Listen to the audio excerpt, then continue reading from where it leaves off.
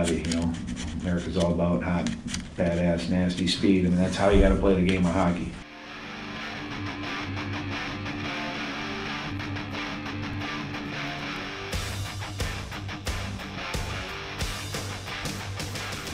Ladies and gentlemen, welcome back to Behind the Mask. Reiner Dosovich joined alongside Jacob Stinson and Jacob Phillips. The regular season is over, but for Michigan State and for the first time in a while, this postseason is going to be very, very interesting. So, gentlemen, let's jump into it. But before we do, how you guys doing today? I'm doing all right. Just kind of taking in the NHL trade deadline, watching just the entirety of the St. Louis Blues organization collapse right now. It's kind of beautiful, honestly, in a way.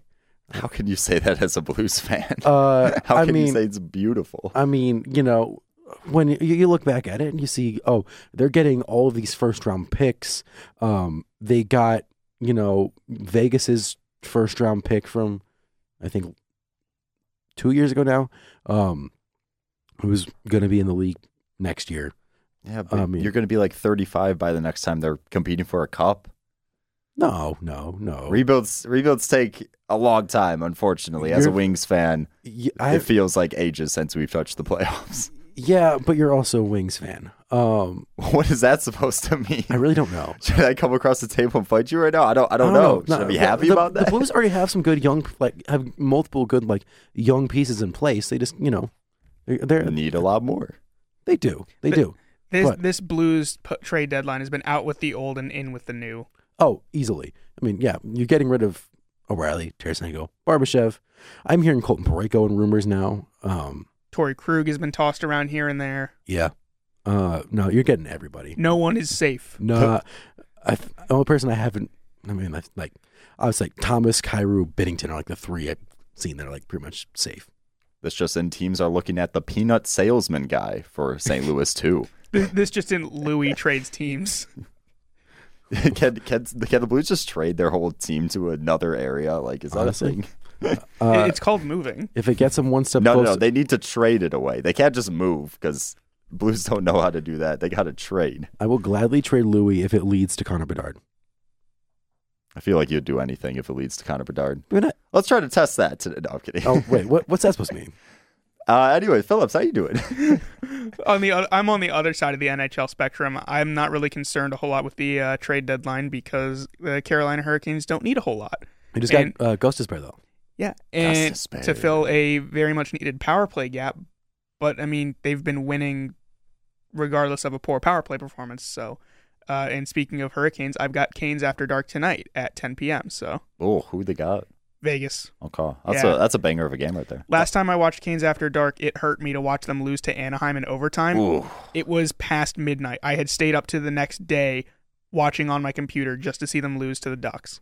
Don't worry, I stayed up and watched a Wings game lose to the Ducks in overtime too at the Ducks' place. So that's that the hurt. story of Anaheim. I feel you there. But that's enough of our mumbo jumbo NHL talk. NHL is very interesting. Maybe at the end of the pod we'll do some more because there's been some crazy stuff. But MSU Hockey Podcast, like I said, regular season is over. Michigan State finishes not tied for fifth. Technically tied for fifth, but they win the tiebreaker over Penn State. They finished 16-2, so pretty good season overall given what Michigan State has been in the past recent stretch of years. We'll say that. But taking a look at the Big Ten as a whole, it is finally over. Said and done. The dust has settled. Minnesota obviously checking in at number 1. Number 2, Michigan with 38 points. Ohio State number 3 with 36. Notre Dame number 4 with 35. Michigan State with 34 at 5th. And then Penn State at 34 with 6th place. And then Wisconsin rounding that out with 18 points for 7th. So that's the Big Ten as a whole. And for Michigan State, they finished 5th. That's definitely a positive on where the team's been. It's their best finish, surprisingly enough, in the Big Ten since 2015, 2016, when they also placed 5th, but that was when there were 6 teams. Notre Dame wasn't part of the Big Ten then. And they did go 10, 23, and 4 that season, so it's not really like a good comparable to go back to. But still, for Michigan State, good to be pseudo 500. I don't really count 16, 2 as 500, but I know metrics kind of do, so whatevs. But it's a much better season. Definitely a lot better than a lot of people were expecting. That's for sure. Yeah, I mean, honestly, I mean, it's overall. I mean, I think we were talking about this before. At the beginning of the year, we were trying to predict. I think we all kind of predicted them to go around like close to 500-ish, but as a whole, By next pod, we'll try to go back into the podcast early season and pull those actual records for you guys because I want to see how close we were. yeah, I think we did that. But yeah, I think what I didn't take into account though, in making those predictions, was how stacked like the Big Ten would be top to bottom. Like we knew Minnesota was going to be good. We knew Michigan was going to be good.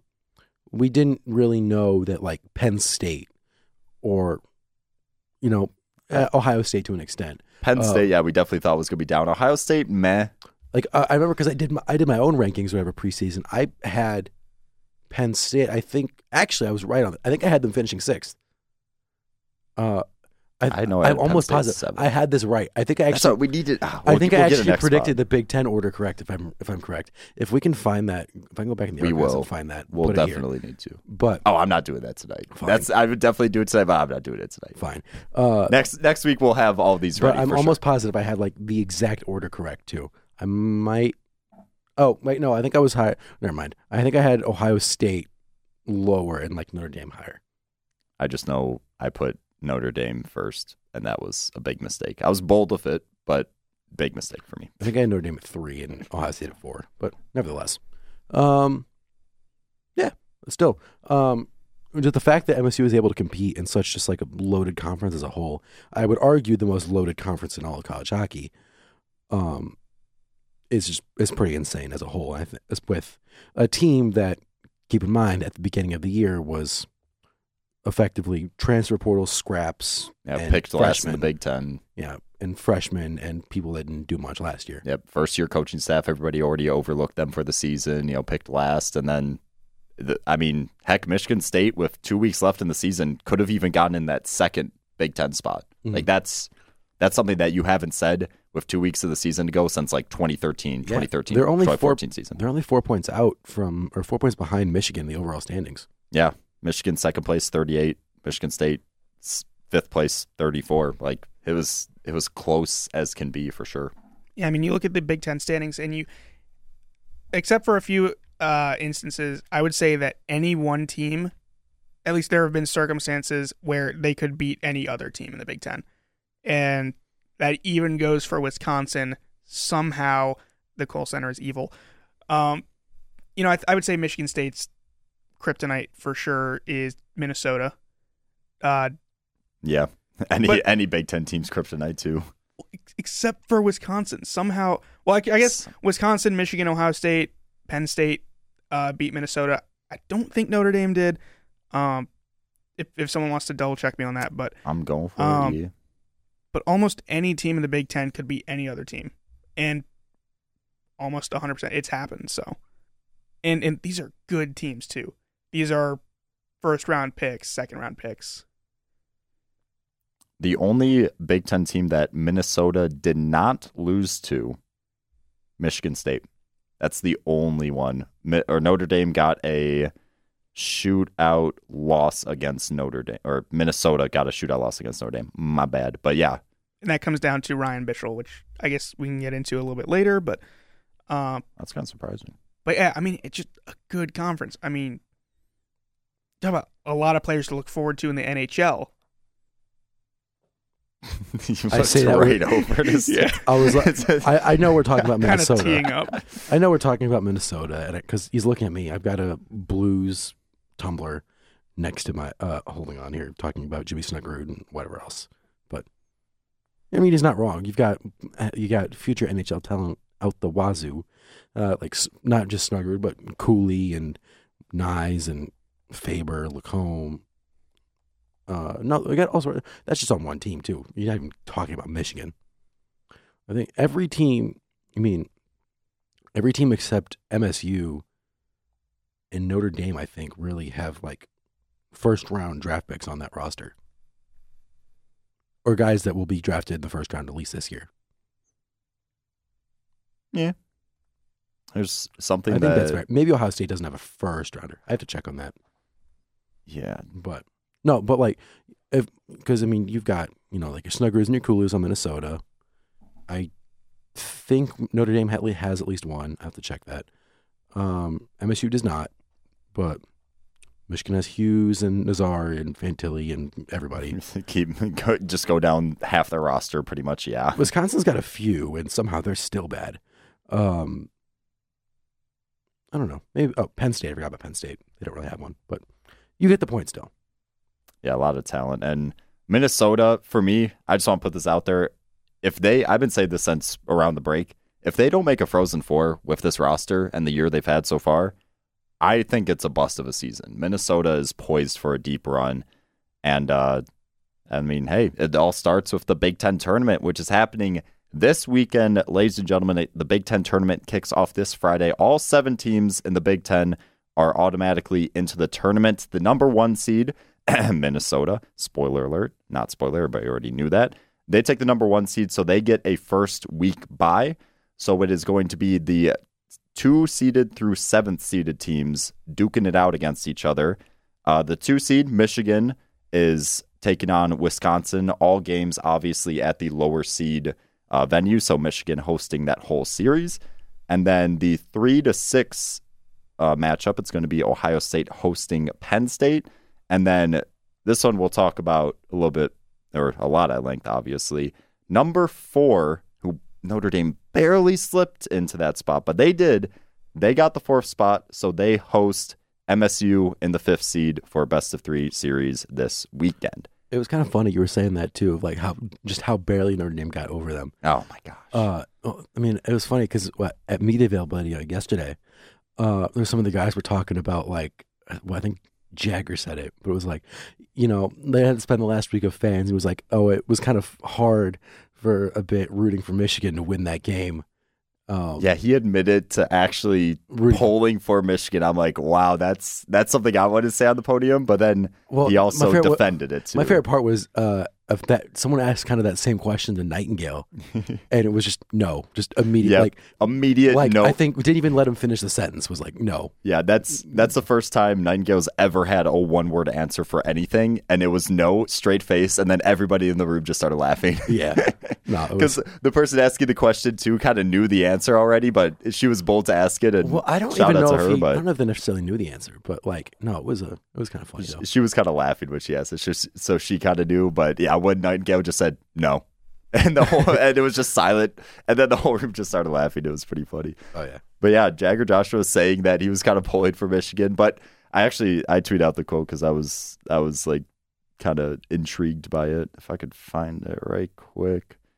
So when Jagger Joshua was asked about how he was watching the Michigan Notre Dame Saturday game, which determined the seeding for Michigan State. He said, it definitely wasn't the best feeling rooting for Michigan. That's not something I enjoy. So I was like, wow, okay. Yeah, I mean, you talk about a player that literally has played in this rivalry for 4 years now, and coming off of a sore, tough 2 games against Michigan before, not expected. Yeah, I didn't expect it at all, but he still defended his take and was like, yeah, I didn't like it at all. There were a lot of Michigan State fans saying they're not rooting for Michigan. They were rooting for home ice advantage. Yes. No, well, they were rooting for Notre Dame to lose. Well, yeah. It's I don't know how much you guys know of Star Wars. I don't need them to win. I just need Notre Dame to lose. They said that in Star Wars. No, I'm kidding. Yeah, obviously you played Notre Dame in there. If you know the line, you know what I'm talking about. So for some context on the situation we're talking about, last weekend, the Big Ten, literally 5 team standings came down to 1 game. That 1 game was an 8 p.m. game between Michigan and Notre Dame. If Michigan won it in regulation, MSU would have gotten the 4th seed, would have hosted against whoever slipped into the 5th seed.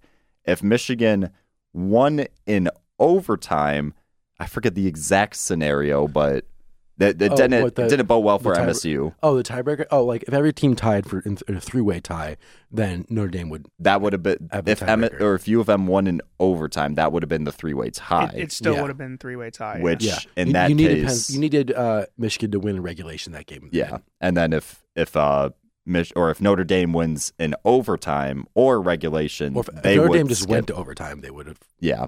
And that's what happened last Saturday. Notre Dame, I should say, Ryan Bischel willed that team to overtime. I think Bischel had 48 saves on 49 shots, something very similar to that. He was absolutely insane, and because of that, got the extra point, or got 1 point going to overtime and got the extra point with the overtime win. That's how Notre Dame slipped in that 4th seed and bumped Michigan State down to 5th.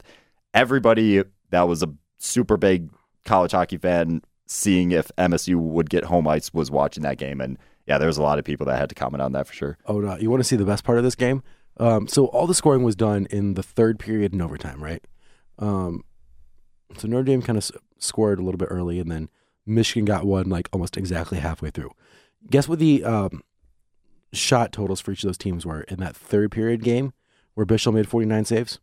Or 48 saves. On He made 48. I'm not Okay, going to guess because I'm looking at the numbers. So I'll be fair. I'll let Okay. Ryan guess. I just looked at it too, dang it.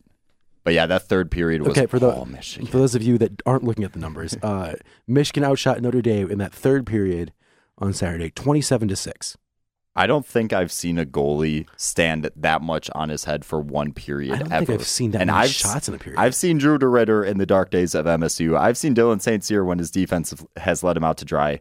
What Ryan Bischel did in that 3rd period against Michigan, 26 out of 27 saves to get them to overtime, because Michigan in the last 7 minutes, they were just pounding Notre Dame on the offense. They were relentless, just putting shots on net. And yeah, credit to Bischel for getting them to overtime, and then Notre Dame eventually winning in overtime. That didn't matter for home ice at that point because, they went to overtime originally, but it was just like, wow, Bischel can be that guy when he wants to be that guy. You know what's also funny? For the last weekend, Big Ten 3 stars of the week, Bischel didn't even make it. Wasn't even a star at all. And game 1, he didn't do bad either. Who were the stars? No, first star was Notre Dame, Drew Bavaro. Okay. Then 2 and 3 are both Minnesota. So Mike Kester and Justin Close. real quick, Drew Bavaro is the player on Notre Dame that scored both goals from that second game. So I can see why Okay, he he had made 4 it. points on the weekend, yeah. It was the power goals, play 2 goal in the assists. 3rd period, and then the goal in overtime to win it. So I can see Drew Bavaro being up there. Yeah, who got the 3rd? Justin Close. Okay. I mean, who'd they verse again? Ohio State? Ohio State. Yeah, I and didn't they- pay too close attention It to was that. not the series of pun the intended. weekend. It was No. It was not the series of the weekend. One thing about that Notre Dame game, I think that I don't know how much it really changed the result, because game 1 it didn't seem to have that much of a positive impact for Michigan either. But Adam Fantilli was ejected from game 2 after contact of the head penalty. So, and that was in the 1st period. So I don't quite know if it would have made any difference in the 3rd. But having, one of the top draft picks, I think the Out. nation's leading scorer. I think if he's in one of those or another one of those 27 shots are just inches better upper net, in between the glove and the leg, the pad or the blocker and the leg, I think one of those does slip in if he's in. yeah, and that's really the thing is, normally it's, you never know, but it's Adam Fantilli. He really could have been a difference maker in the 3rd period, and Michigan will never know because he left the game in the actually very late 1st period. I think there were almost 30, like a little over 30 seconds left on the clock when he left the game, if I'm reading that timestamp correctly. I'm just looking at this now. Sorry. Fantilli, too, still leads the country in points. And he's played he's missed 5 games or whatever. He's missed 5 games. He's been ejected from multiple games. yeah, He's still doing that. his with lead not is much his games. lead's kind of going away. But the weird part about this, 3 of the top 5 are all freshmen in the Big Ten and leading point getters. Freshmen in college hockey kind of run college hockey. Not in the way, Not in the way they often. do in other sports. No, but they got that. That's just This Fire I'd say and this year's a lot freshmen, higher. sure. Yeah. But that's because the freshmen we're talking about are a top Well, it's top NHL it's a picks. 3rd overall pick a dude that's probably going second, and then also Snuggerud. Yeah, most top NHL picks at least spend a year at college now. That's at least kinda, I think. Yeah, no, that's kind of how they go. Some So of my- freshmen make or break your team. And I mean, hey, with MSU, there's 2 freshmen that were pretty make or break this year. True. That'll be a segue later. There were on. a couple freshmen, I'll add, but we'll get there. yeah, again, that's for later. Yeah, so speaking of for later, we'll get to that eventually. But on the clock for the Big Ten tournament, the quarterfinal, the opening round, it's number 4, Notre Dame, hosting number 5, Michigan State. Let's talk about it. Michigan State looking for their first Big Ten tournament win since the Big Ten hockey was created, I should say, in 2013-2014. They have not won a single Big Ten tournament game. They've came close. They haven't. They've been swept.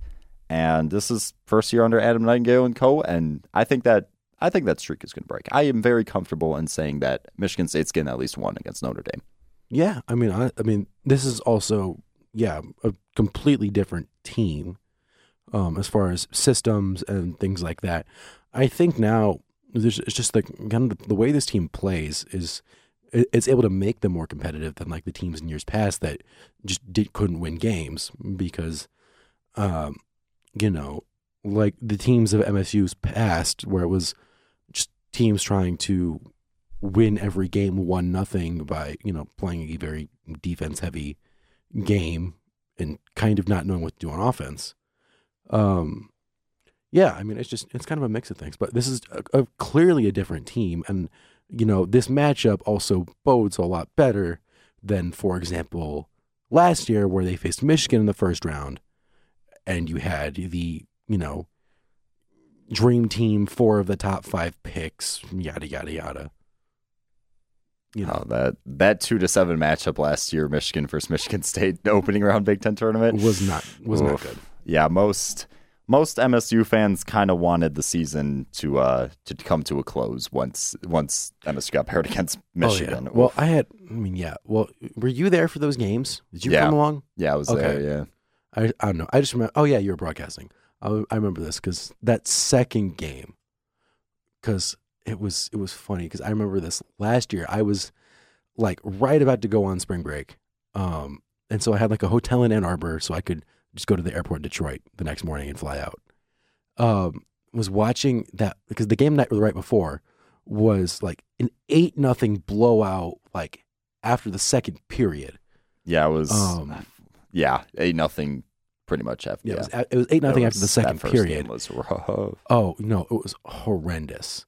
And I was just like, I wrote an article after that, like in the Detroit airport, of just saying like, yeah, I don't really even know. Or was like the article itself was like I just did like a little kind of breakdown of like what happened in each goal or whatever. And like who messed up, who's to blame here. Which I don't know why you tortured yourself like that, but it was something to do. But still, I kind of ended it like, I don't even know what to say with this. Like some of these are just horrendous. Some of these are just bad plays, basically. And it was like, this team just looks lost. I don't know where. There's a lot of answers here. There's a lot of things that need to be done for something like this to become competitive. And somehow it all happened. Something was done. Danton Cole and his whole entire coaching staff went bye-bye. They just disappeared. Also a good chunk of that team. Yes, which for better or for worse, I'd say in my opinion, for better. Because I would say better. Look at the results. I mean, yeah, numbers don't lie. Yep. Yeah, I mean, I wasn't covering this team last year, so I can't really compare. But I mean, just looking at Michigan State's performance this season, there are a few outliers, a few outlying series where Michigan State was clearly outclassed. It doesn't happen often. It really doesn't. And I mean, even with the 2 Michigan games that, Michigan State now only takes 1 game against Michigan on the season, they still played it relatively close. Like it was still played well, especially the duel in the D was played really well. Michigan State played well against Notre Dame.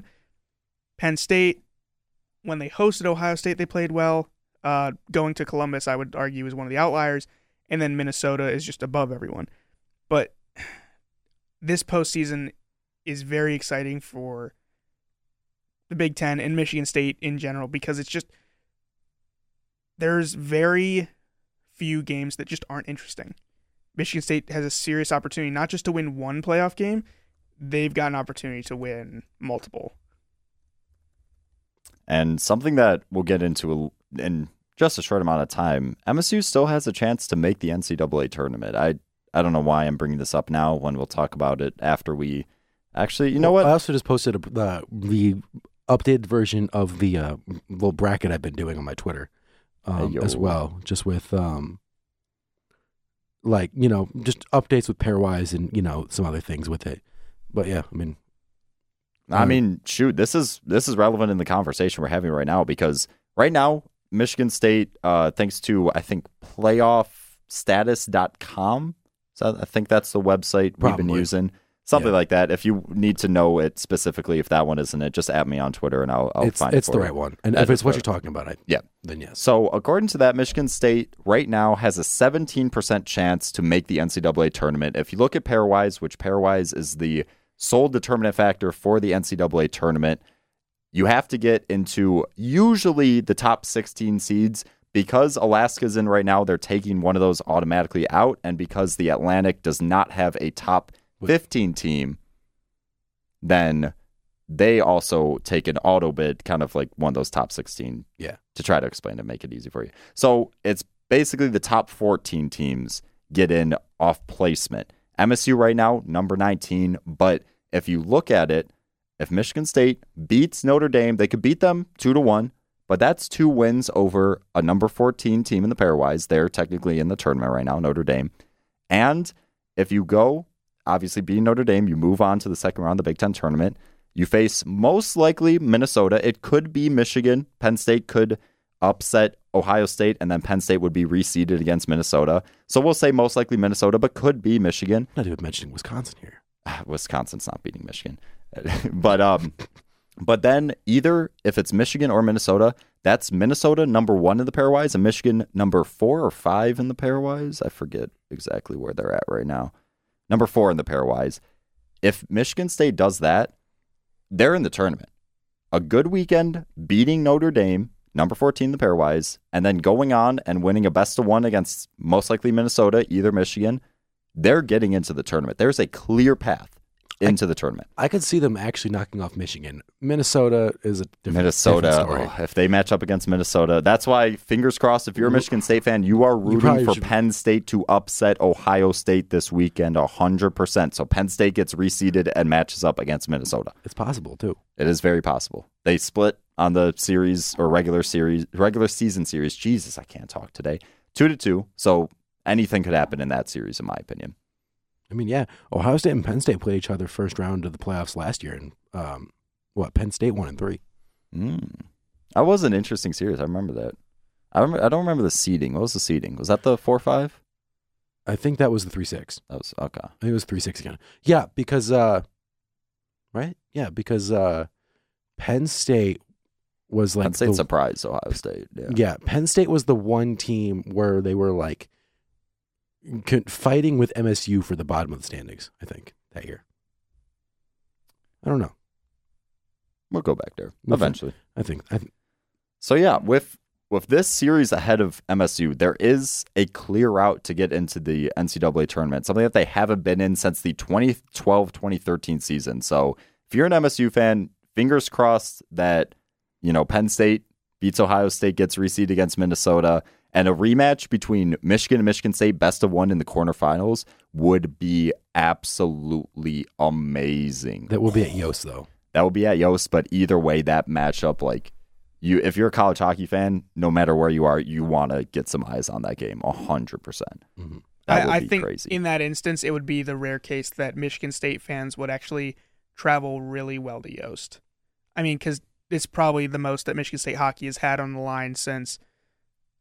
I mean, I can't even begin to imagine. 2013. I was going to say, this is in our time here at least. It's definitely not. Oh, yeah. In our short tenure. This is probably the closest Michigan State has been to, I don't know.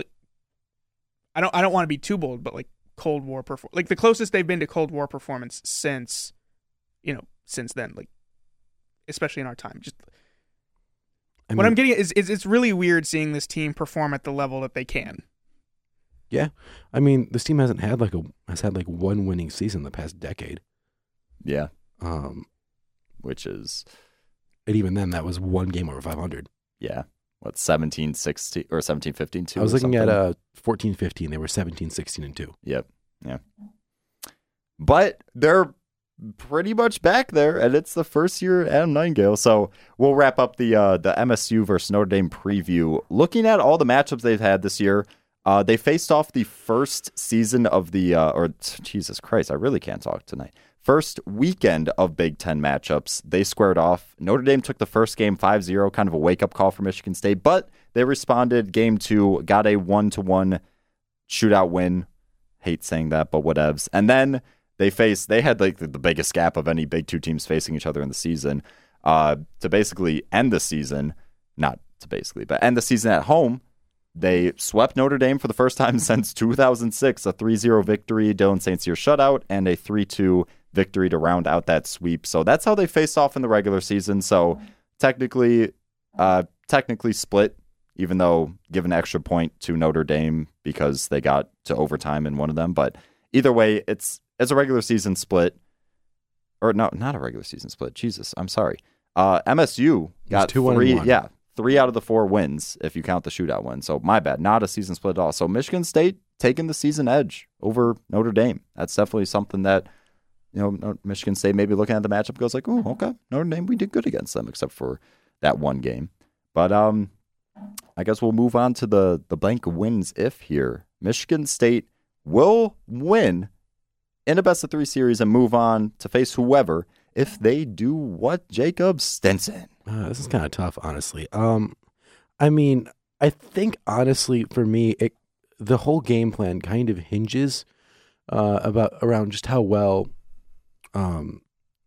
like Michigan State's offense does a good job of getting like to the inside, so to speak, and like trying to, it's going to be a big game for guys like Jagger, and like some of the guys really trying to work the puck to the inside because Notre Dame has some solid defensemen like Lieberman, Bavaro, guys like that, and they've got Bischel in goal.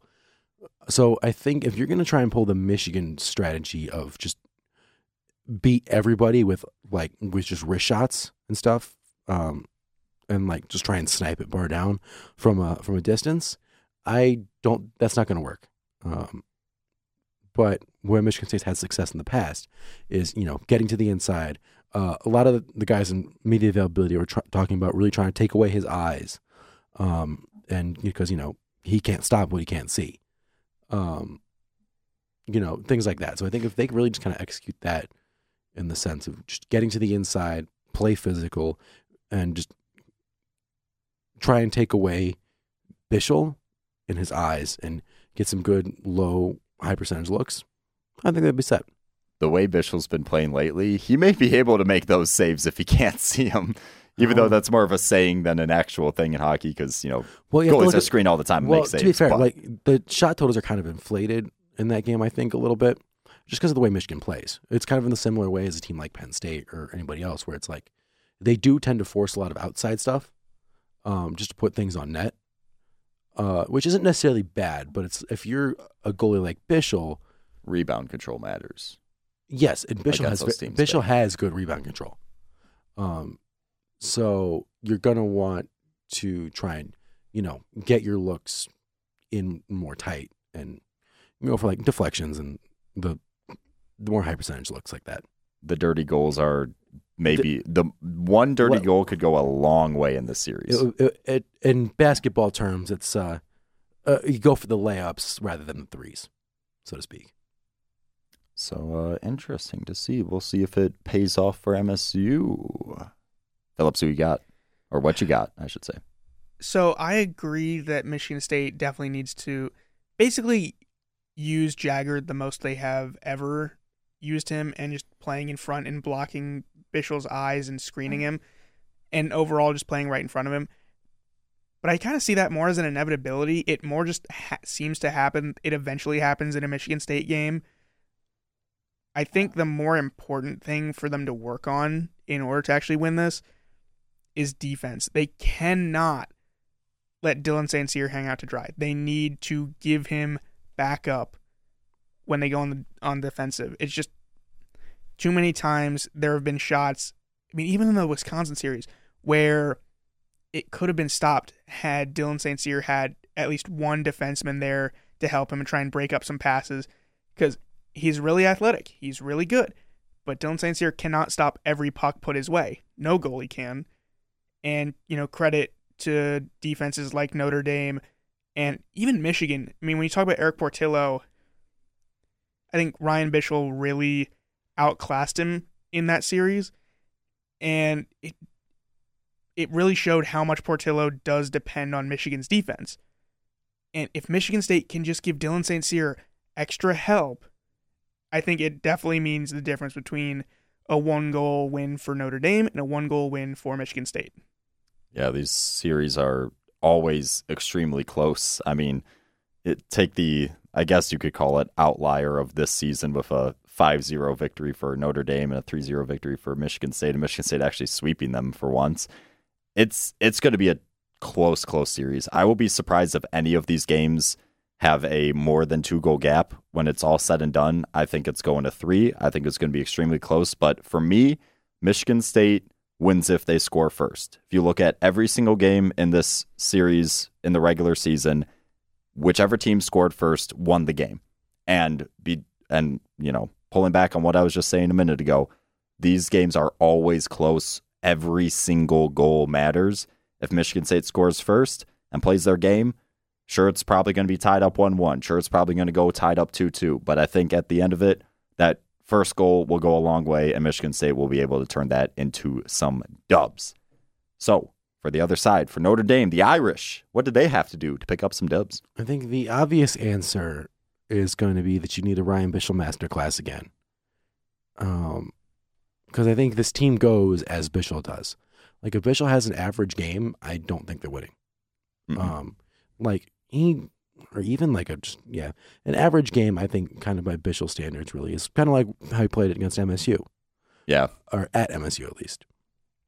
He wasn't bad at all. He didn't lose them that game, but he didn't win them it either, so to speak.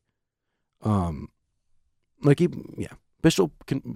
puts up solid numbers like he did against Michigan State. I think MSU has the talent to get enough by him, and kind of hamper the Notre Dame offense enough to outscore them and win. But I don't think that, I don't think I think if Bischel has his, otherworldly games like he has been recently, we didn't even talk about the Ohio State game, like the one where the second game where Ohio State won in a shootout. It was in Notre Dame, but Bischel stopped. How many is this? 50 of 52. Ooh. And Notre Dame won in a 9-round shootout. Yeah, Bischel willed this team to hosting the first round of the Big Ten tournament. Oh, yeah. Oh, okay. So, yeah, I forgot. Also, same the game before that, too. 37 of 38. And then 32 of 35 in the first one against Michigan.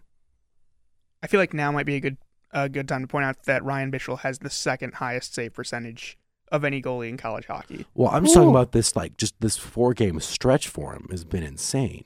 And it's when you consider the fact that he's a Big Ten goalie, a conference that likes to play fast, play hard, shoot with accuracy, shoot a lot,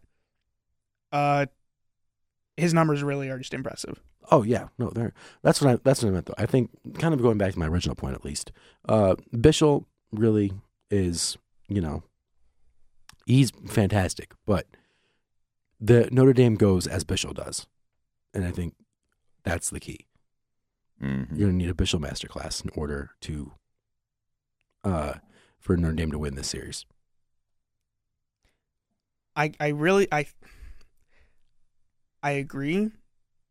But to add some variety, I'm going to go a little bit different than just saying they need Bischel to stand on his head again. I think Notre Dame has to do kind of what they also did against Michigan, like at least what I saw, what they did against Michigan, which is break up a lot of those passes out in front. Because Michigan State also likes to have that. It's one of Daniel Russell's favorite things to do on that top line is either set up a pass across the slot over to Jagger or Dorwart, or he likes to try and be on the receiving end.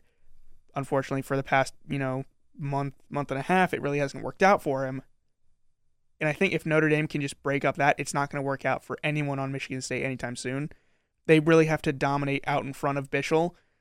Even though Bischel doesn't need help blocking shots per se, it's taking away those opportunities that Michigan State will take advantage of. That's really what the key for Notre Dame to win is. It's giving Bischel that extra layer of protection of not even affording Michigan State the chance to generate offense.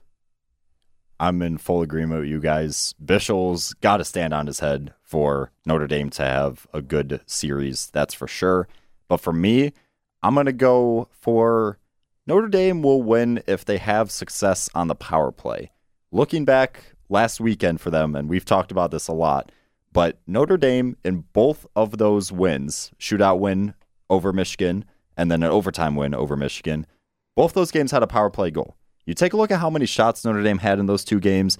The first game, 29 shots, 3 goals, 2 of them came on the power play. The second game, 2 goals, 1 of them in overtime, the only one in regulation, a power play goal.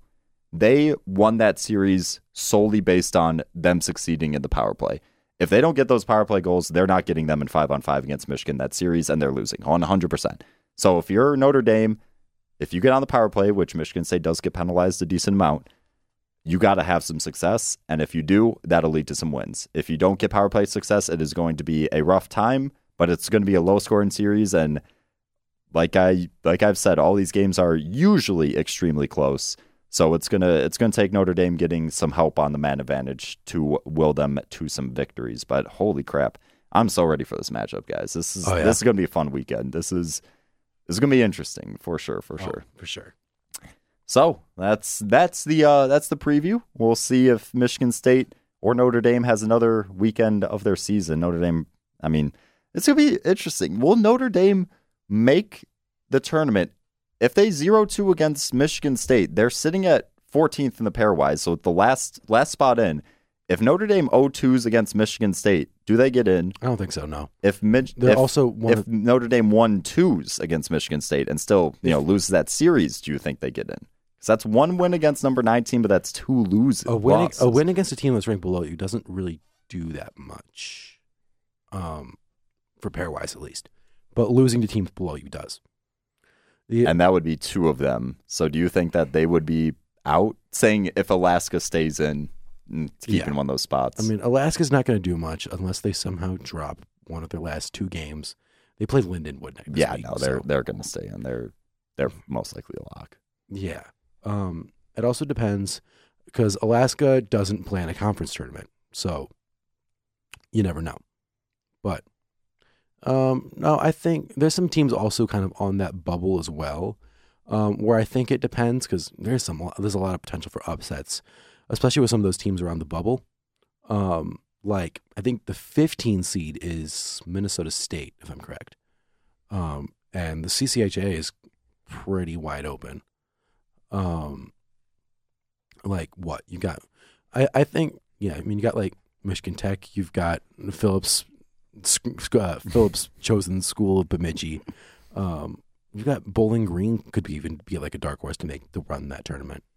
But you got some teams like that out there. Hockey East as well. There's a lot of teams around that range. Like Northeastern's, they're one of the first teams out, but there's a few teams like that over in Hockey East and whatnot as well.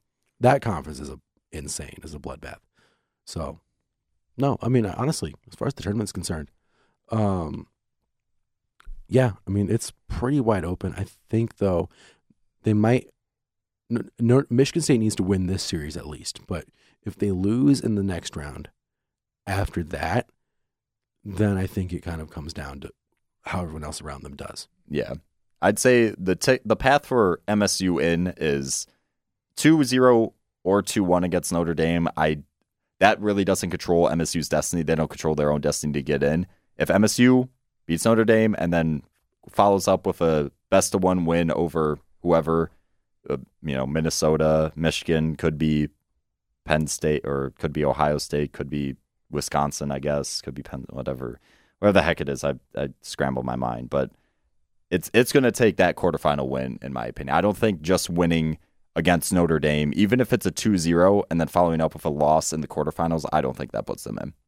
Because think about it, MSU's 19th right now. They got to jump up, we'll just say 5 spots. Those spots can change, but we'll just say they got to jump 5 spots in pairwise, and that's not easy to do, even if you do have a tournament like a Big Ten tournament on your side. You got to win. That's just the case. Exactly. Do you think they get in if Michigan State 2-0s Notre Dame comfortably, like say 3-0, 4-1, results don't and matter. then loses? Oh, really? Results don't, like, how bad you beat a team doesn't matter as long as you win. Okay. I thought they accounted for that in one of their statistics, but not in pairwise. Yeah, pairwise doesn't really matter like that. But I mean, no, honestly, yeah, I mean, it kind of just depends. What was I saying? I kind of lost my train of thought.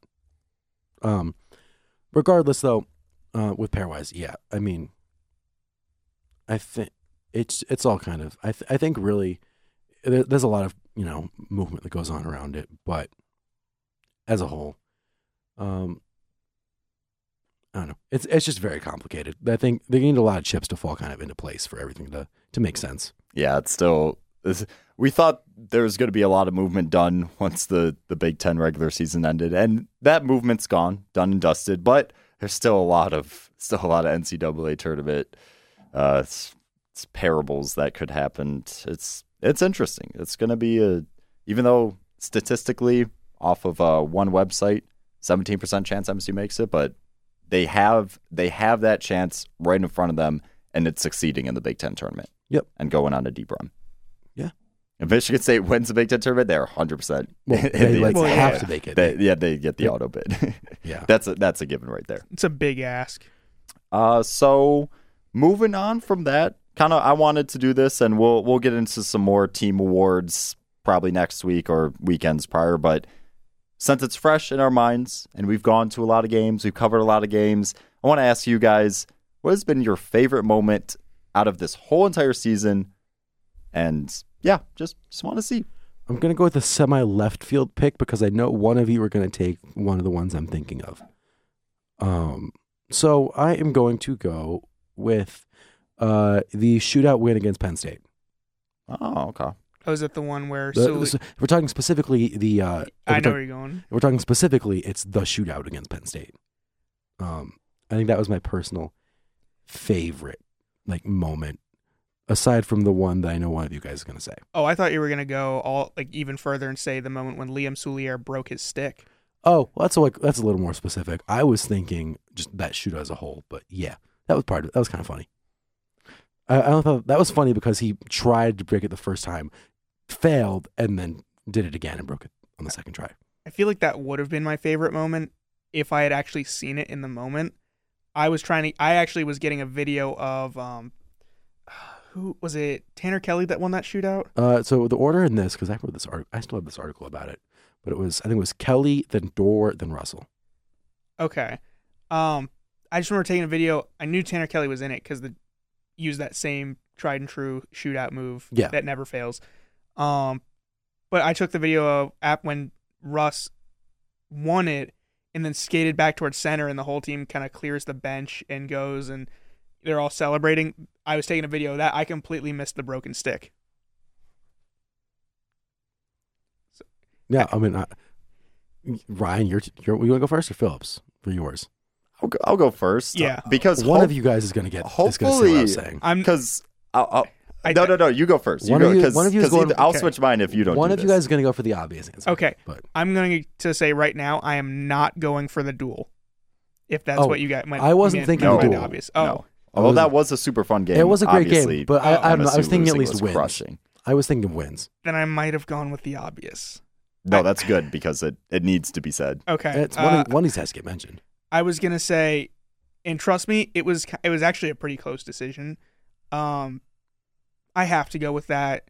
Not necessarily the win over Michigan, but just the game in general and the atmosphere. The one at Munn. Yeah, the one game at Munn where they won First it. matchup of the season. Yeah. Yes. Yeah. And to kind of explain it really didn't mean a whole lot. Well, strike that. It meant a whole lot to Michigan State and the campus that they meant a won. lot to me. But as someone that has watched Michigan State hockey for a few years, obviously coming to campus in 2019, and seeing the difference in atmosphere of that building into just the absolute loudest I've ever seen it.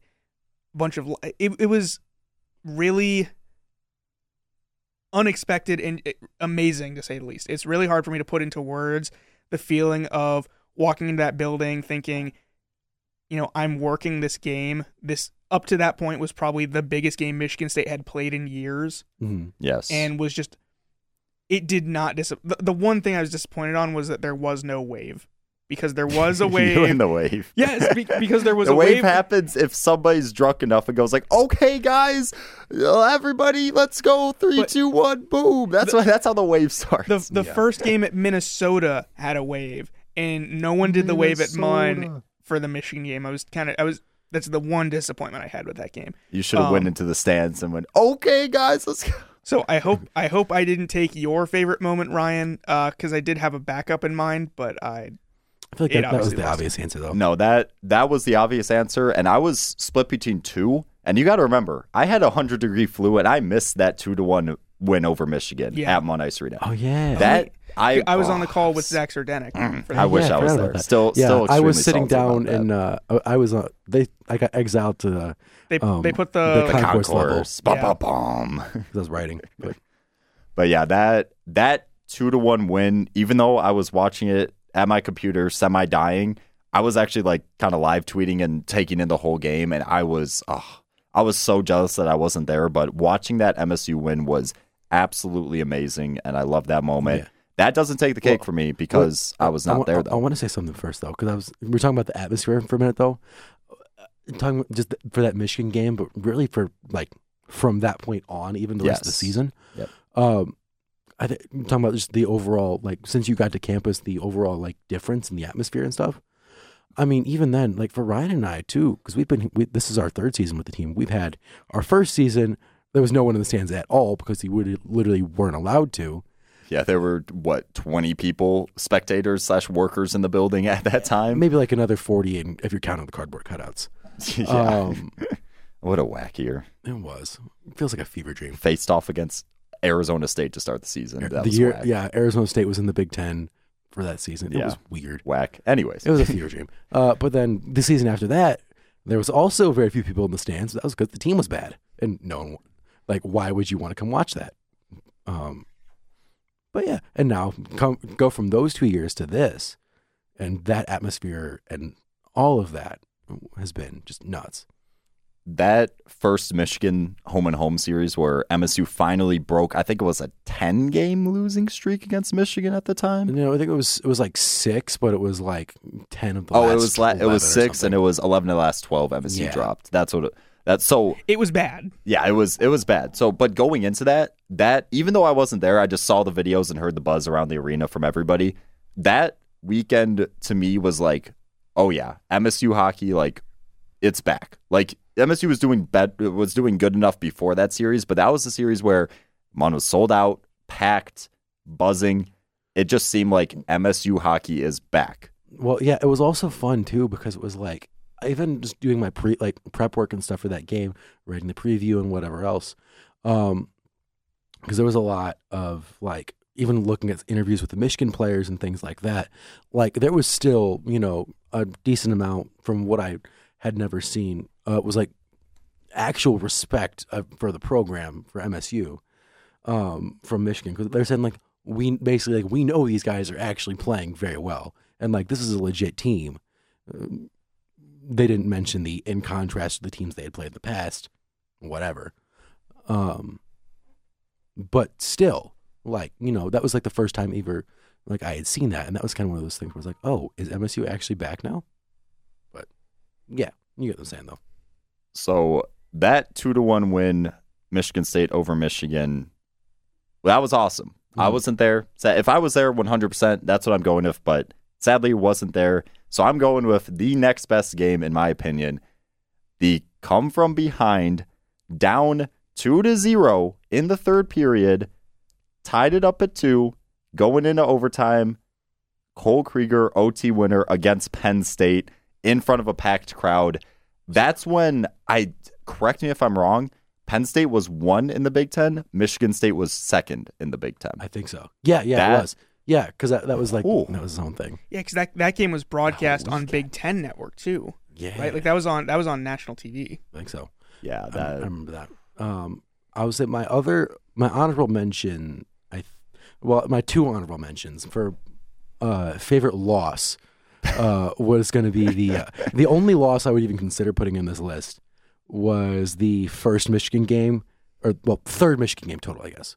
But the first one recently at Munn before Duel in the D. Duel at the Munn. Yeah. I don't know. The brawl at the Munn. I don't know. I was Fighting M-word at the Munn. I was about to the malice at the Munn. Malice there we at go. the Munn. Yeah, we'll take the malice at the palace and change that to the Munn. The malice at Munn. No, but like that game was still. Oh my God. MSU lost, but that game was fun. Like was it? Yeah, 4-2 loss regulation, but 28 penalties called, 105 penalty minutes overall. Yeah. And Nash House, Adam Pantilli ejected for fighting. It was, the result wasn't the greatest, but it was fun. I had a good time. If I had to pick a favorite loss, which I don't want to say favorite in there, but if I had to pick a loss that was the most entertaining and interesting, Duel in the D overtime loss. Because that game, I've said this on the pod before, I was standing there, and Phillips can account to this. My jaw was hanging for 5 straight minutes. That was I could not pick it back up off the ground. That has to be the best time MSU's gotten swept, even, anyways, right? Like the best I've seen MSU play is getting swept. Yeah, because they never really seemed out of it. They were 1-goal games. Yeah, there were empty fantastic chances. Empty netter doesn't count. Yeah. I was gonna say the Duel is definitely an honorable mention, but I'm very surprised. No one, y'all been sleeping on what my backup pick is. So, you want me to give my other honorable mention? Which no, quick, Phillips is on his honorable mention. Then you can get to yours. Honorable mention. Y'all sleeping on I got a 5th honorable mention. The Michigan State sweep of Ohio State. That's what I was going to say. Because that was good. Because we were talking about those like vindication moments where it's like, oh, this like the moment where he says, oh, is MSU back? Yeah, that moment right there. They swept 10th ranked Ohio State at the time. And you're thinking they just swept a top 10 team. I don't know where they put. They were not put in the top 10 after that. I think it was but maybe I think that's 13. where they got ranked. Yeah, that was they 13. got ranked after that. Yeah, because there was no way they couldn't be. There was no way they couldn't be ranked after that. The question was where, and it was just mind blowing to see because it was still fairly early in the season too. Yeah, I had no idea the capability November. of the team. Yeah, and it's one of those reminders of the ceiling for this team is so high. Like there are still pretty low moments. Ohio State really kind of bookends the abilities of Michigan State in terms of they can sweep top 10 teams and they can, just not be in the running against top 10 teams. True. But it was just that moment was Michigan State hockey might be back. There's a chance to be in the top 10. And that kind of kicked off the rest of the season of, now the Big Ten tournament, or not the Big Ten tournament, but Big Ten standings are pretty wide open. No one was touching number 1. Everything else was up for grabs from that moment on. And that Ohio State sweep, that was Michigan State's 5th win in a row at that point. They got 1 win against Notre Dame in the shootout. They swept Wisconsin, and then that Ohio State sweep was like, oh, wow. 5 in a row after losing 5-0 at Notre Dame. That was the first match of the Big Ten for him. It was like, whoa. Like, okay, didn't see them winning 5 in a row after getting housed 5-0 at Compton Family Ice Arena, but okay. probably the best single month of Michigan State hockey was just November. November Yeah, going. well, just they a went- little recap on that. Yeah, 7-1. Yeah, and that one loss was like they kind of shot themselves in the foot too because it was like a last minute penalty, and I think Penn Against State Penn got like a State, 6-on-4 goal. Yeah, that one loss in there, it was a stinker. They had control of the game and they lost it last second to Penn State. But that was the only loss of that November. I did a lot of stat digging that month because I was like, wow, this is an insane month And then for Michigan also, State. they were scoring goals out of nowhere. 5 goals, 4, 3 was the one loss. 7, 5, 4. I did the math on that specifically. The second highest team in goals per game in the month of November was Niagara at 4.65. Michigan State was number 1 that month with 4.85 goals per game. What happened? Shout out Niagara too. Niagara fell down. Oh, but we'll get that to month, Niagara. November. If I had to pick a favorite month of MSU hockey of all time, it's November 2022 because that month was freaking crazy. Oh yeah. Freaking crazy. Do we What was want? your honorable mention? Oh no, I was gonna. That was It gonna was- be it. Was the Ohio State Okay. sweep? Okay, bet. So, yeah, We want moving to. on from that, we do the pickups. Stitzy, recap what happened. Okay, Happily. Cue Wheel of Fortune music. that Ryan's not gonna put in. Okay, so yeah, recapping last week. Another not great week for the boys. All we had. So, Notre Dame ended up sweeping Michigan. Not something we all saw. So no points. I think we all predicted the opposite. Yes. So Yeah. no one got points though. Another one none of us got. Penn State split with Wisconsin, so Wisconsin got their first conference road win of the year. Which, thanks to Wisconsin in that one road win, MSU had the path to host and get fourth, and then Michigan and Notre Dame went into overtime, so that ruined that plan. Thanks, Michigan. Thanks, Notre Dame. Anyways. And then the last one, the only one anyone got any points for, Minnesota swept Ohio State, and Ryan got that right. so he got Minnesota's a 2. wagon. I mean, yeah, but like we knew that. But yeah, Ryan got 2 points for that. Whoa. And then for the parlays, none of ours hit. Again, surprise, surprise. Even Ryan, his one-team parlay of Northeastern over UMass didn't hit. I literally Of was like, all the one I'm going teamers. for the one team just to get the 1 point and come out of the week with one extra. Nope. Of all the one-team parlays you could have picked, you missed the one that actually hit. Yeah, the one that actually hit was one Phillips and I both had, which was Alaska over ASU. Did not think that was going to happen, honestly. so Even yeah. though I am a big Alaska fan. Was it? Yeah, Ryan had Northeastern over UMass. I had Northeastern over UMass and Alaska over ASU. Phillips had Alaska over ASU, Bemidji over St. Thomas, which didn't hit. And then he also made the mistake of betting on the Atlantic and picked Niagara over Mercyhurst. Cardinal sin. Oh. So that brings totals for the week, though, to Ryan for 2 points.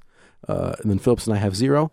So overall totals for the week, Ryan and Phillips are now tied for first place at 49. Again. What's and up? I am still right there behind them with 46 points for, I think, like the third week in a row. I don't think I've gotten points in like 3 weeks. I'm just I'm legitimately, or I legitimately don't think I've gotten points in like. I know weeks. for 2 out of the 3 weeks you haven't, but I can't remember the It doesn't third matter. week. It's same thing. I'd say, yeah, you haven't gotten points in 3 weeks. Sure, we'll go with that. I'm just coasting off of Oh the my gosh. and shameless self plug of the callback to the 8-point parlay and everything that hit. Ooh.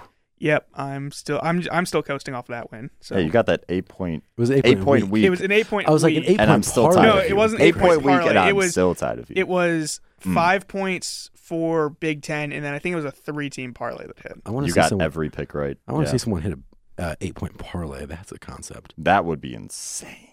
Um, I must have even touched an 18 parlay. I think 6. I Was think I 6 or did like 5 the high? I think I did a 16. I think you I did don't- 6. Yeah, I remember a 5. I don't think it's possible for 8 teams No. to sweep in college hockey in a No. weekend. That's not possible. It probably has happened, but after doing these picks this whole entire year, yeah, no, not happening. You got some interesting some rules, some notes to update us too, Stinson. Yeah, so we're doing kind of a combo of things for this week. Instead of just normal pick'ems and locks of the week, I will kind of explain them as we go. So I think first we'll just start off with the Big Ten. The rules for this one, because we're going to keep doing regular Big Ten, you're getting 1 point for the winner, and then an extra point if you can get the correct number of games that first round series goes in. So, for example, my first pick, which is Michigan and Wisconsin, I have Michigan in 2. So if Michigan does win in 2 games in the best of 3 series, I get 2 points for that. So yeah, that's how that goes. So yeah, that's a good segue. What do you guys got for that same game? Give me Michigan, but to stay different from you guys and just kind of spoil your pick. Sorry, Phillips. Give me them in 3. I honestly don't think Wisconsin's going to push them to 3, but you know what? Why not go for it? Why not go for some variation? Give me Michigan in 3. If you say so. You know what? It's your point. So, or lack thereof. Yeah.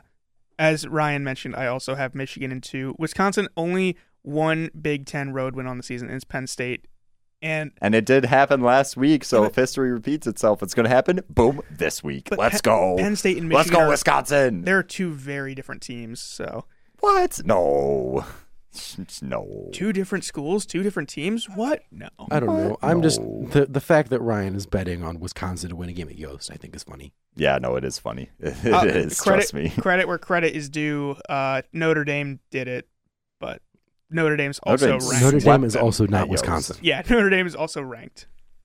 Notre Dame's not the only Big Ten team that's not ranked. You guys will see. You'll see. Nah, I don't really think it's going to happen. Next, Pick'em on the slate, though. This was an interesting one. It's number 8 in the pairwise, Penn State traveling to number 9 in the pairwise, Ohio State. But for the Big Ten tournament standards, it's number 3 seeded Ohio State hosting number 6 seed in the Big Ten, Penn State.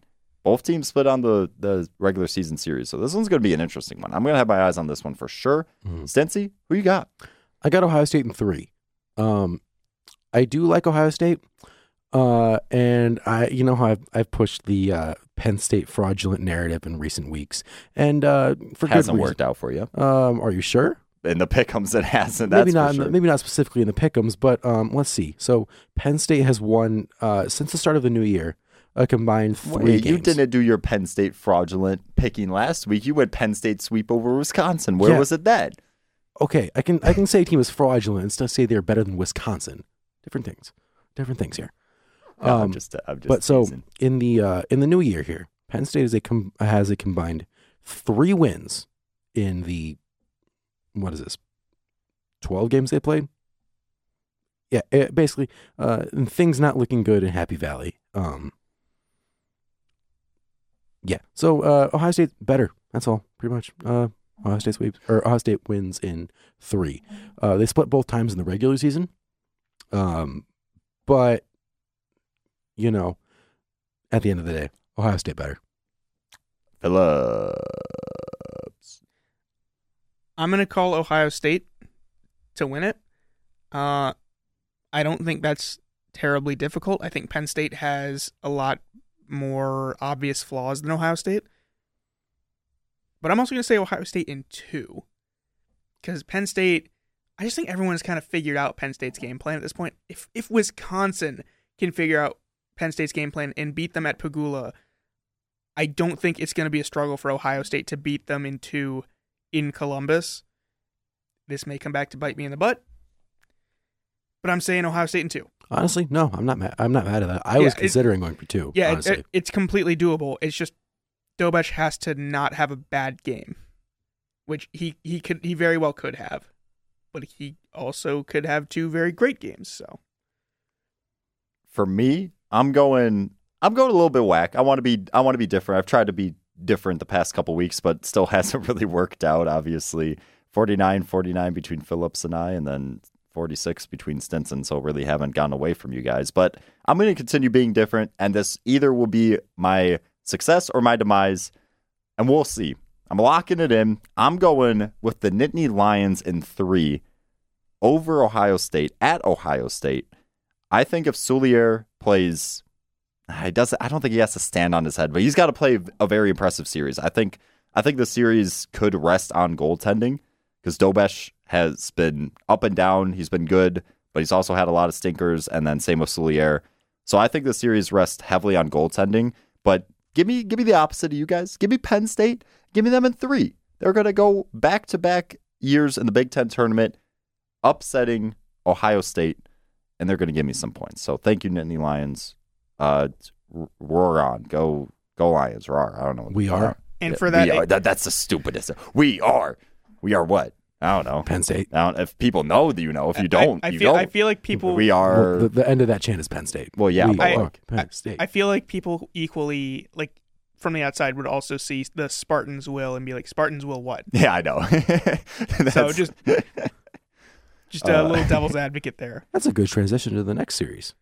Yeah, and speaking of the next series, it's the 5th seed in the Big Ten taking on the 4th seed in the Big Ten. It's Michigan State traveling to Notre Dame to take on the Fighting Irish. Gentlemen, who do you guys have? I got MSU in 3. These are pretty evenly matched teams on paper, but from watching these teams go head to head, I do think MSU is better.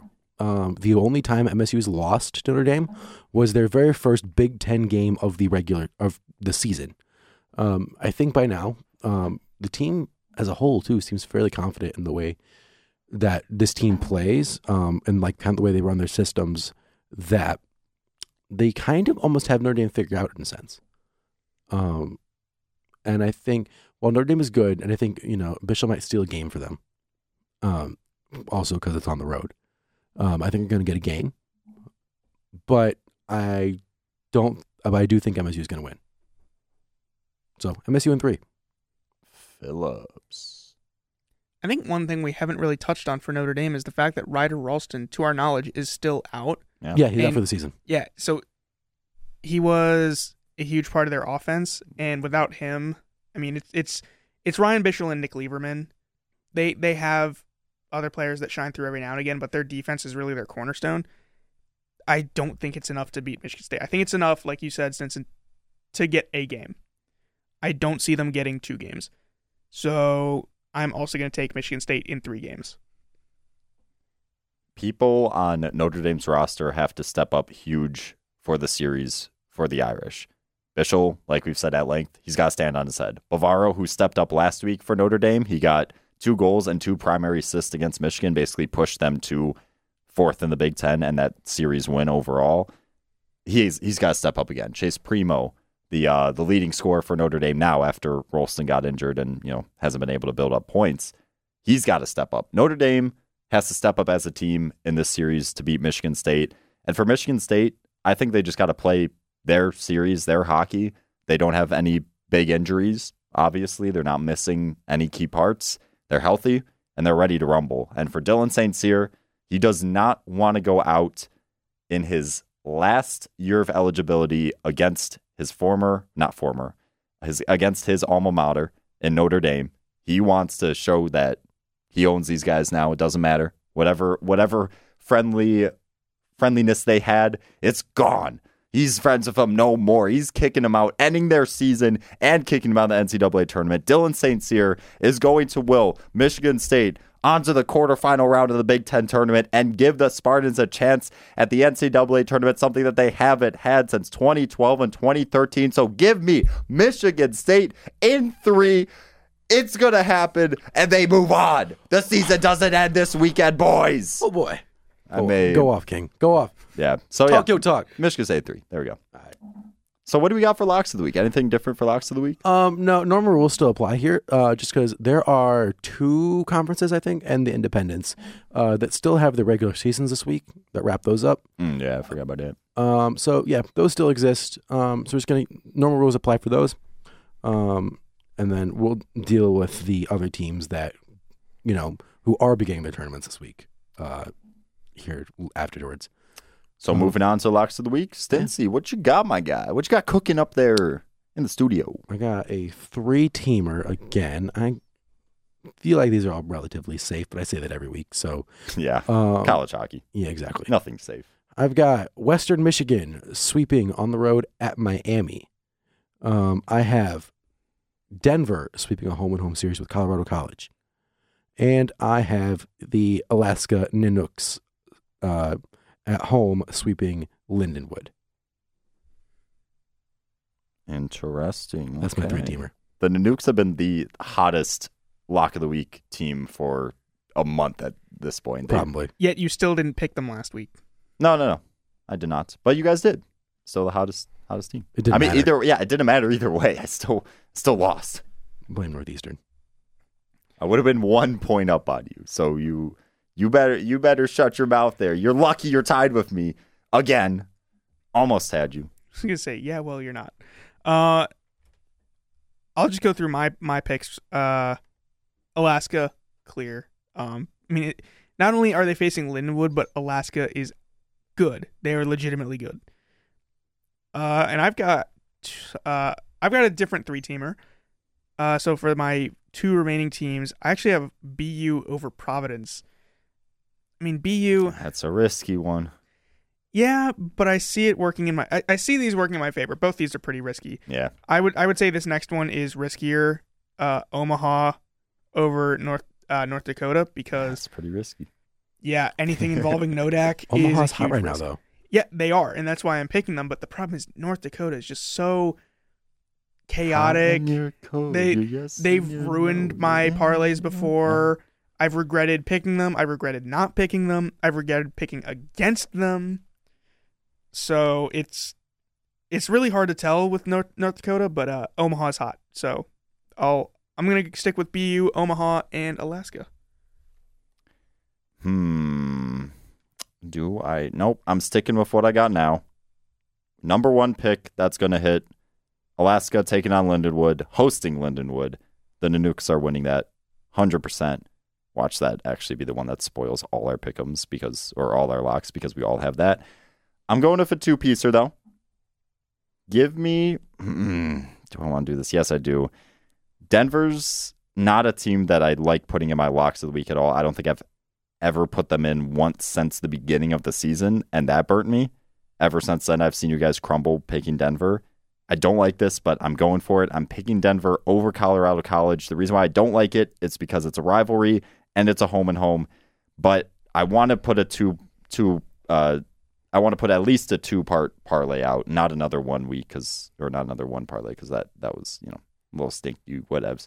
So yeah, give me Denver over Colorado College, and give me Alaska over Lindenwood, and hopefully results in 2 points. I'm done saying it will result in 2 points, because that hasn't happened in ages. So yeah, that's the locks of the week there. We'll see if any of the parlays do hit.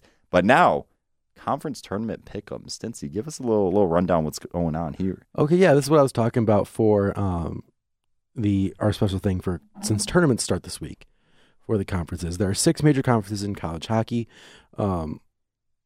which is the ones we're picking the whole time for these locks of the week. So for each team, we're gonna give our winners now for those conference tournaments. And so for each one we get right, we get 5 points. They don't have to be like parlayed together or anything like that. But it's just for each one, straight bet, 5 points for getting the winner of the entire tournament correct.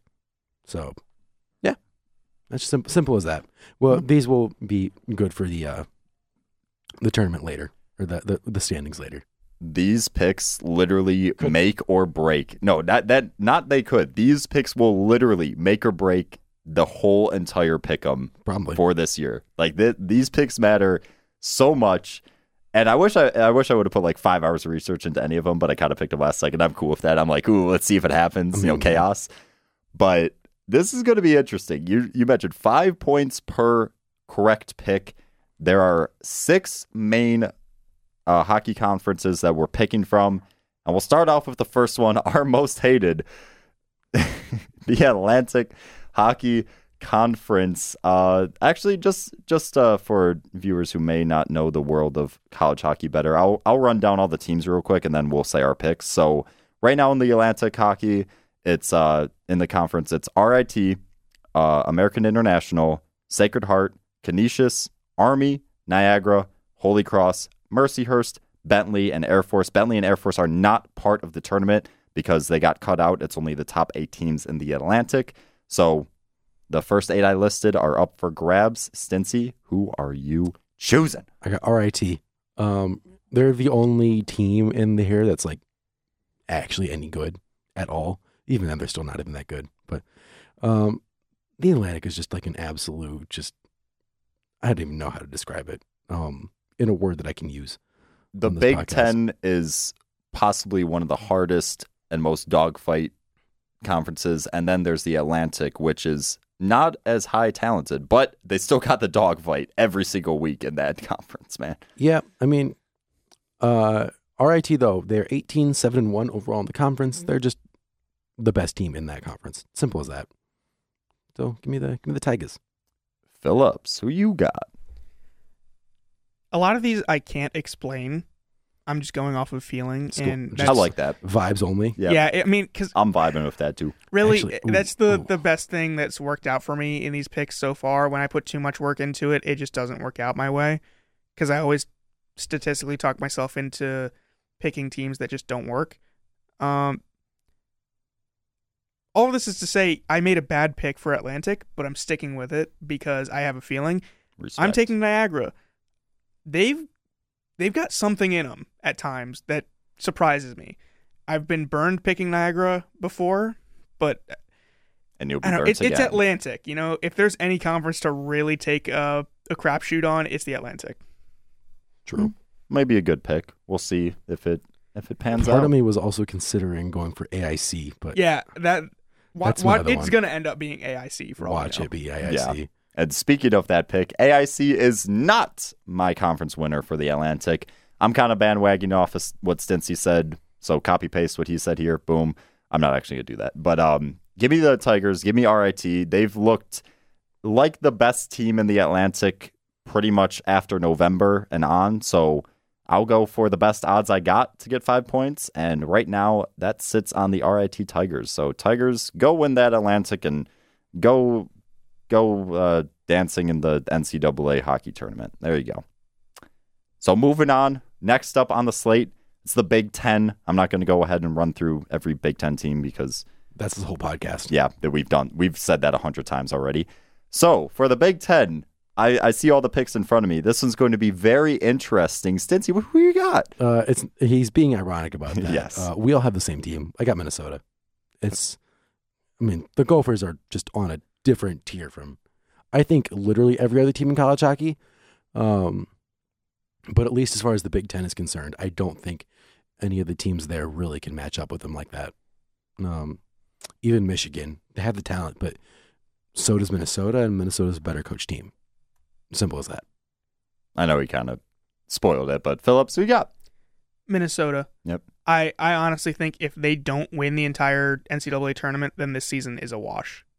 That's the whole tournament. that's the I think at least the Frozen Four. my that's where I'm at. my expectation for Minnesota is for them to make it all the way to the finals and to win, because like you said, they're playing on a different level than pretty much any other team in college hockey. If they don't get that far, for me, it's sort of a wasted season. The thing with Minnesota, they're just so stacked top to bottom. Exactly. Yeah. And that's the I mean, we've talked bad about Close even at times. Not even close, but like just saying like, oh, maybe he's not like as overrated or whatever as like, or maybe he's a little overrated just given how good the team in front of him is. Because we're talking about national save percentage and stuff. Close has the fourth best one in the country. He's in a 9.28, which is that's behind Devin Levi from Northeastern, Ryan Bischel, and then Blake Pietila from MTech. I put a little bit of that save percentage on how good Minnesota's defense is too. But You know, Close is getting not this- letting but Close is getting offenses the job get done. into high percentage areas. But But Close yeah, is Close getting is the getting job done. Close is getting it done. that entire team gets the job done. And honestly, I mean, It's go ahead. if they can just make it out of this Big Ten tournament, which they should do, they've got a clear path. Like they've got a clear chance to win the entire NCAA tournament. I think they need to be held to a higher standard. And I think Motzko is going to hold them to that standard. I mean, he gets upset when they don't score in a period. Mhm. Like he doesn't get upset just at losing. He gets upset when they're not outscoring their opponent by 2. So Yeah. I mean, I personally think Motzko is, I think he's currently still the best coach in the Big Ten. So you have the best coach. I think you have the best coach in the Big Ten, the best overall defense in the Big Ten. You've got best offense. You've got the best. You've got the two of the 3 best scorers in the Big Ten. 2 of the top 5 in the country. and a ton of depth. You've got everything you could possibly want from a national championship contender on this team. There's like no real discernible weakness in the squad. Yeah, and to round out, give me to win the Big Ten tournament. I had to get that in. Hopefully it picked up well on the pod. It really didn't, but It really didn't. I could play it louder. Hold on. it's the Joe Biden Minnesota clip. Yeah. Hits Mike. I did that one. There already. we go. I did that joke before. No, I've done we've done that joke. before. I just wanted to pull it up again. No soundboard needed. That's off of laptop speakers. Let's go. But yeah, Minnesota all across the board seems like the obvious pick, and we went with it, so we'll see if it happens. Moving on to the next conference on the slate, it is the CCHA.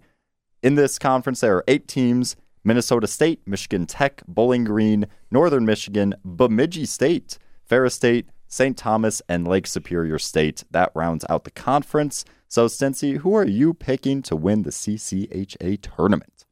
I got Michigan Tech. I mean, they're a very good team. I mean, they've since GLI, they've been like on one. I think, yeah, they've lost 4 games or 3 in a shootout loss overall since the GLI. So like, no, they're playing fantastic right now. Their goalie is great. And yeah, I mean, they say defense wins championships. Yeah, their goal, Pietro, I think, has like 8 or 9 shutouts this year now. Just something absurd. Like, honestly, he's going to be kind of the reason that the team goes far.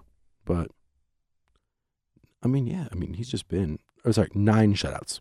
Exactly. That's how many. I was looking up because I'm like, I want to know. 9 shutouts, in a season is 9.30 save percentage. ridiculous. And a 1.95 goals against. That is ridiculous. Yeah, so basically he's going to be taking the Huskies to a CCHA chip.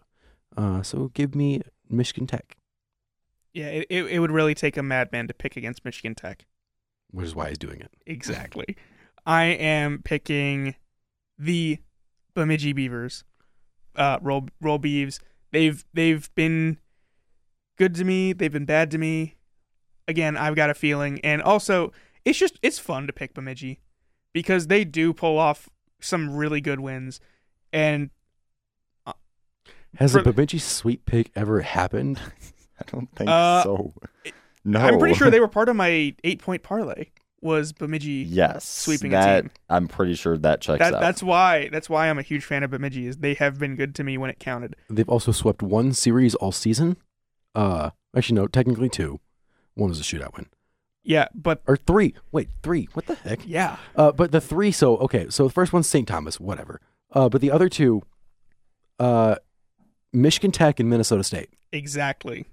They've actually. Again, for some reason. And for context, Minnesota State leads the CCHA conference right now. They won the regular season. Or no, they probably still have a week. And they swept. Oh, Minnesota State won the conference. Yeah, Minnesota State won the conference. Yeah, that not tournament Bemidji, begins not this Tech. weekend. Yep. Not to mention those sweeps against Minnesota State and MTech were away games for Bemidji. So Bemidji's whack. Yeah, I know. Which is why I'm picking them. I'm the madman that's going to pick Bemidji to win the CCHA. Watch, it will happen, and everyone will love this pick. I'm going same thing as Stincy here. M-Tech. Minnesota State, looking decent. I don't trust them, though. Give me M-Tech for pretty much most things Stincy said. I'm not going to repeat them. So 2 on Tech, 1 on Bemidji. That's going to be an interesting tournament. Surprised none of us picked Minnesota State. Yeah, none of us. I think that's the only one, a little bit of spoilers, that we have not picked the winner of the regular season in that conference to win the tournament. So that one's going to be interesting. But tournaments, anything could happen. So moving on to the next conference tournament that we got to preview, it's ECAC hockey, the ECAC. Who is winning it? Stincy. Actually, wait, before I do that, there's a heck of a lot of teams here. All 12 are in this, right? I think so. I don't have to check. I don't really know. Does it really matter? Not for the ECAC. No, because the bottom of the ECAC is very, very bad. Yeah, that's none of us picked Yale or Dartmouth or like the schools or at the Brown. It's like ECAC standings are like a continental shelf sort of drop off, where there's a very clear top and there's a very sharp decline to the bottom. Okay, yeah, sorry. Every team makes it. It's like the top 4 teams get buys, and then after that, everyone else just plays in. Bet. So the top 4 teams in the ECHC right now, ECAC, is Quinnipiac number 1, Harvard 2, Cornell 3, St. Lawrence 4, and then I'll stop numbering them because why not? They go in order. Colgate, Clarkston, Rensselaer, otherwise known as RPI, Rensselaer Polytechnical Institution, if anybody want to know what that is. Union, Princeton, Yale, Brown, and rounding out the list is Dartmouth. And to spoil my pick, I picked Dartmouth. No, I'm kidding. I am going with QPAC. We don't get to pick QPAC much because ECAC kind of does like best of 1 series, but 2 games a weekend. They're weird. So we have not been able to pick QPAC more than twice this season. Now that we can, I'm picking QPAC. They've been a wagon all year in that conference, and they're going to win the tournament. Yeah, Quinnipiac's lost 2 games all season in the conference. Yeah, they're like 18-2 or whatever, something absurd. Yeah, and without Dylan St. Cyr on their team. Well, I mean, he was the backup for them last year, anyways. They were kind of played 1A, 1B. He got 12 starts. The other guy got like 18. Peretz? I don't know. Peretz as a whole, though, has like been nuts. And for context, Dylan St. Cyr spent his 5th year of eligibility at QPAC last year. So just throw that out there. But St. Cyr's here now. Yep. But QPAC's still a wagon. Yes, QPAC still very good. Been rolling that conference. The only team that I think really even warrants a mention right now is Harvard. But Harvard's still very good, but QPAC is just that much better. I wouldn't bet against QPAC for this. Yeah, QPAC has owned Harvard in the regular season, so shocking. I'm going to pick QPAC. The QPAC sweep for the ECAC hockey end of season tournament. Easily predictable, but we'll see what happens. Who knows? You never know. And speaking of, we'll see what happens. This conference, I don't want to predict the winner. This one's just I don't know how to predict the winner. I just put in the team. Only one where we all picked someone different. Yeah. So Stincy, who you got, my guy? So this is mine. I'm kind of going off vibes here, but they're entering the tournament winning 4 in a row. At one point was ranked as high as number 6 in the USCHO polls. Yeah, I forgot they had a heater of a first half of the season. Yeah, and then they went on kind of a down streak after the new year started. But then they're starting to pick things back up. They won 4 in a row going into this, including a sweep over Boston University. So, yeah, just forget January existed. This team is very good, and that's Merrimack. The Warriors? Yeah, the Merrimack Warriors. Been very good this year, exceeding some expectations.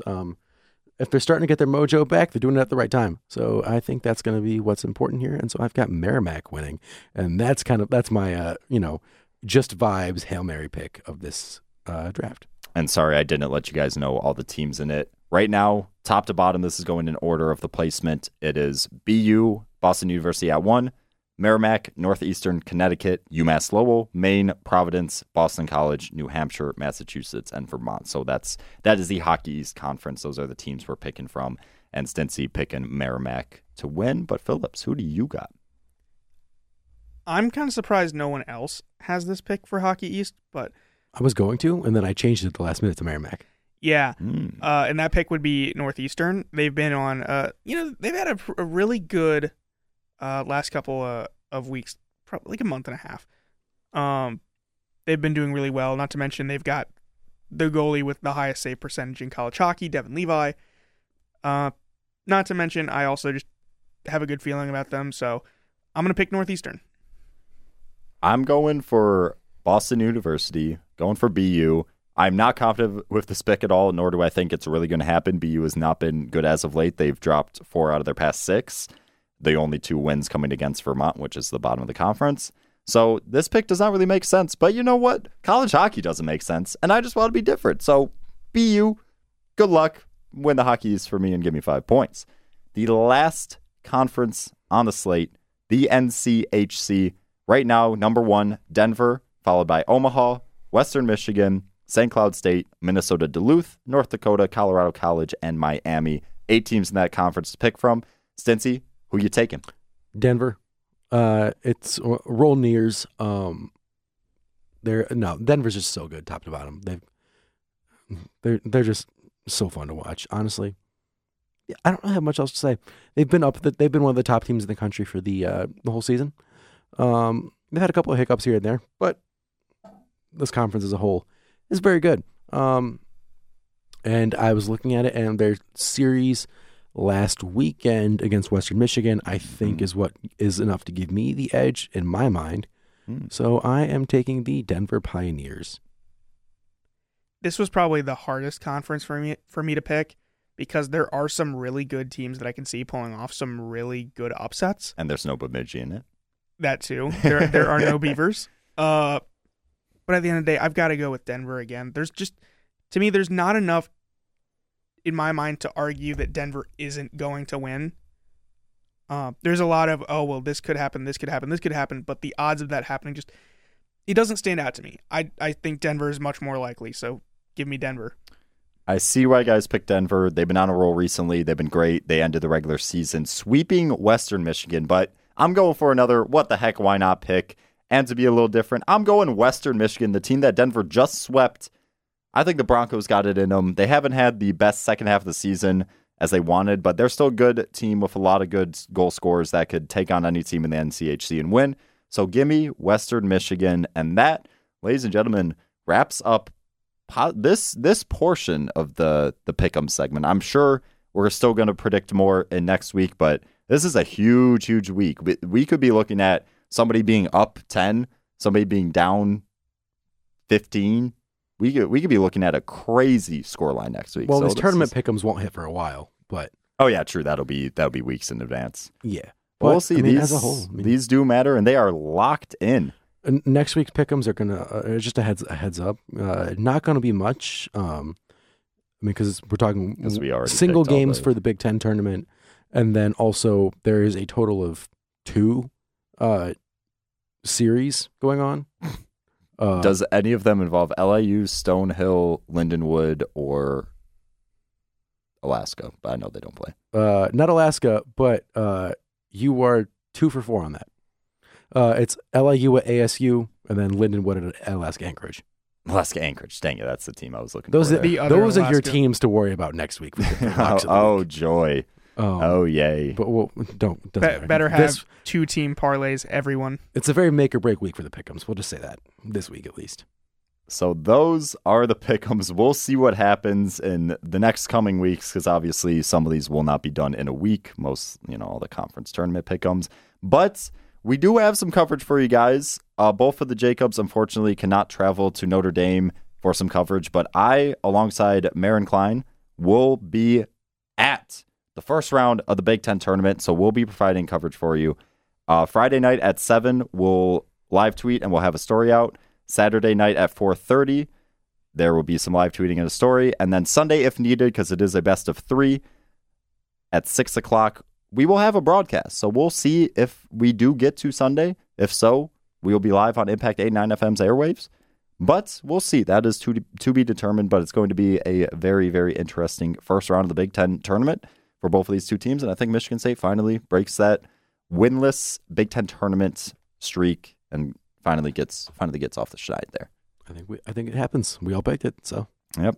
So thank you guys for listening so much to this episode of Behind the Mask. We'll be back next week to break down the first round of the Big Ten tournament, talk college hockey around the nation, and just shoot the stuff and talk about some other stuff. We'll see. We'll see if there's more Michigan State hockey to call after this week. Obviously, all of us are hoping for it, but we'll see what happens.